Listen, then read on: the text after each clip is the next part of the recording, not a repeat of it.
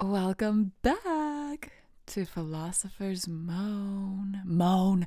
I don't really like that word, to be honest. It's annoying to say, but it's the freaking name of this podcast. Philosopher's Moan. Philosopher's Moan. It's just like annoying to say that word. Moan. I can't say it like nice. Moan. That was nice, I guess. Philosopher's Moan. Is that nice? This is Philosopher's Moan. This is Blair. This is what we're doing right now. Right here. Right now. Right here. Right now. I think a huge milestone of growing up is when you realize ain't nobody gonna be proud of you the way you're gonna be proud of you. Well, you pat yourself on the back.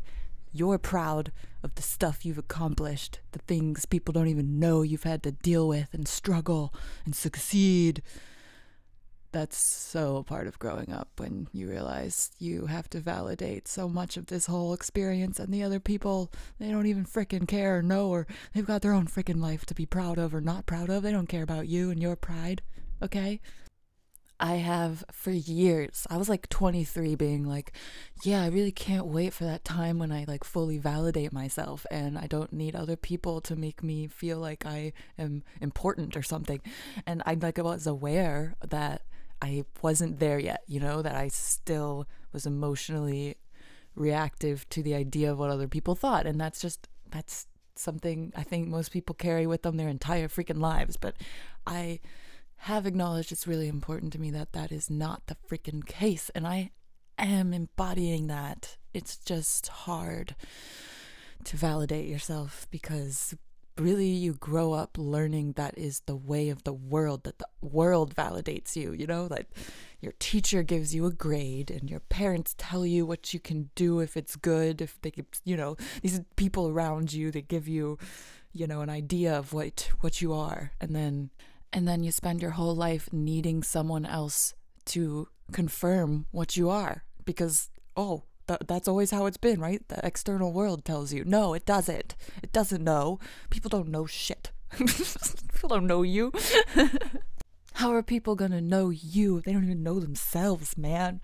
I think the most challenging part about it, and also like part of the most powerful part about validating yourself, is that it means you are giving up the illusion that you validate other people.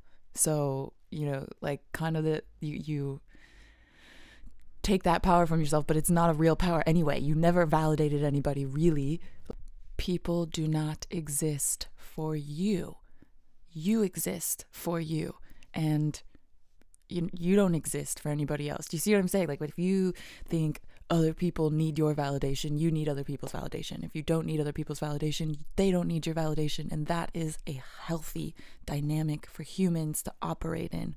Immediately, if I meet someone like from a place of validating myself, how that changes the way I interact with everybody around me, it means immediately I'm not like privy to an exchange of like validation of like, I've got to judge this person and try to come up with a good judgment to give them, and I'm going to keep the bad judgments to myself for ammo later. These are kind of really disgusting, subtle human behaviors that do exist, and I'm sure we've all low-key been there, not realizing we're partaking in such a like nasty behavior. Why would we try to make all these judgments and hoard them for when we think they would be beneficial to us? Because we're involved in like an exchange of like judgment and validation.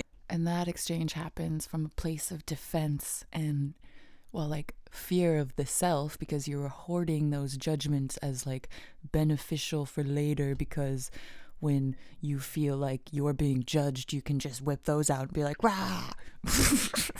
It's so dumb.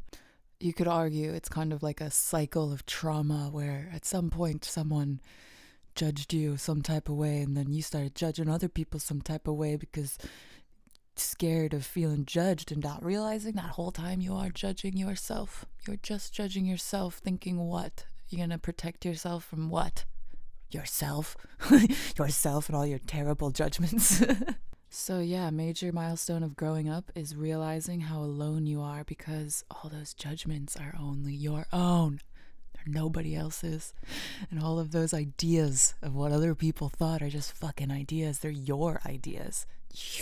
You don't know what other people really think because what they really think, they might not even know. You know, if you don't even know what you really think, oh, that's a milestone. You got to get there. You got to get to a point where you know what you really think, and it's not about what other people think, and it's not about how you've judged other people because you're judging yourself. Take all that stuff out of it, find out what you really love, what you really think, and then you start validating those things. Yeah. Validating yourself is the superpower of growing up. They don't want you to know that. They don't want you to validate yourself. I always start laughing when I use the term they, like they don't want you to know the truth.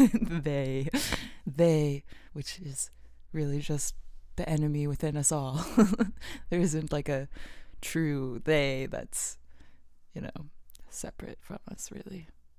Because we are all connected and we can all lay down our weapons and surrender to the light. Okay, boy, shut up. While I'm on that train of thought, though, another great milestone of growing up is learning that you are an infinite love machine. And that awareness means that you can love yourself to infinity and beyond. Yay! You have that power. Like, you really do. It's like a real thing. It's tangible. They don't want you to know that. They don't want you to know that you're an infinite source of energy called love. Love. Oh my God. You want to talk about how a mother just lifts up a car casually to save her baby? I'm just going to pick up this car really fast.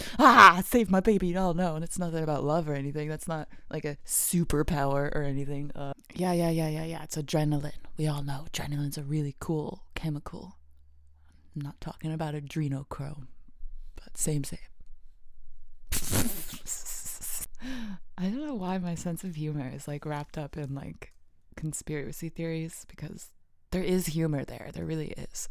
If you didn't catch that, there's like a conspiracy theory about adrenochrome being like harvested from babies or something. It's interesting because adrenochrome is a real like molecule inside us and reacts with adrenaline. It comes from adrenaline. Blah. It comes from adrenaline in reaction to fight or flight response. My main point, though, was that love literally influences our biology and our entire energy system. I just Googled adrenochrome because I thought I would maybe expand on that side note to that conspiracy theory, but I'm not going to. It's not worth it at all.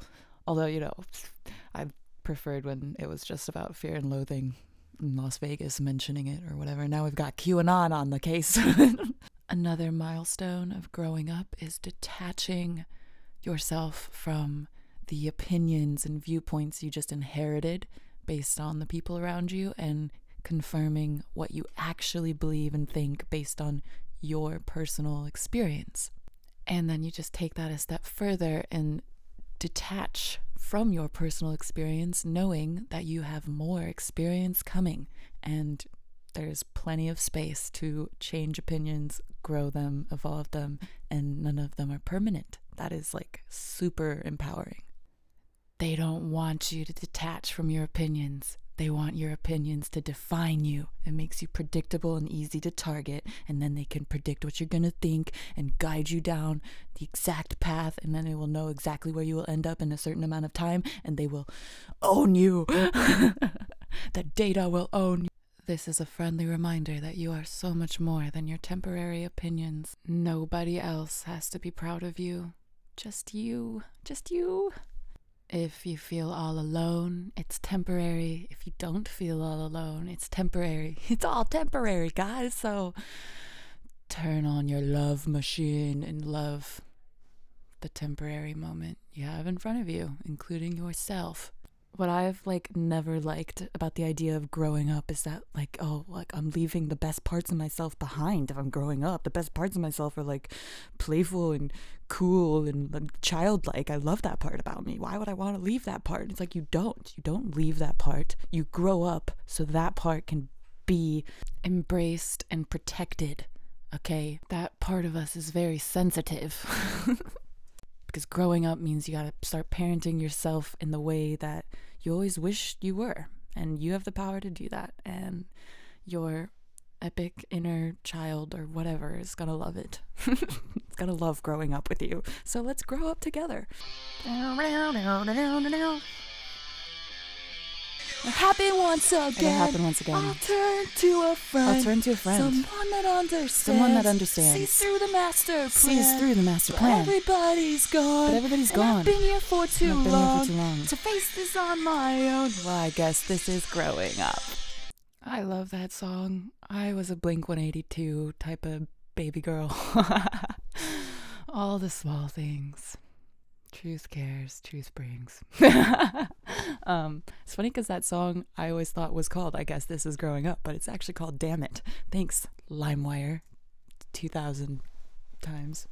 It's alright to tell me what you think about me. I won't try to argue or hold it against you. And I'll smile and you'll wave. We'll pretend it's okay. The charade, it won't last. This episode is over, but please come back. Much love and respect to you on your day through your whole journey of life. Enjoy it, precious human.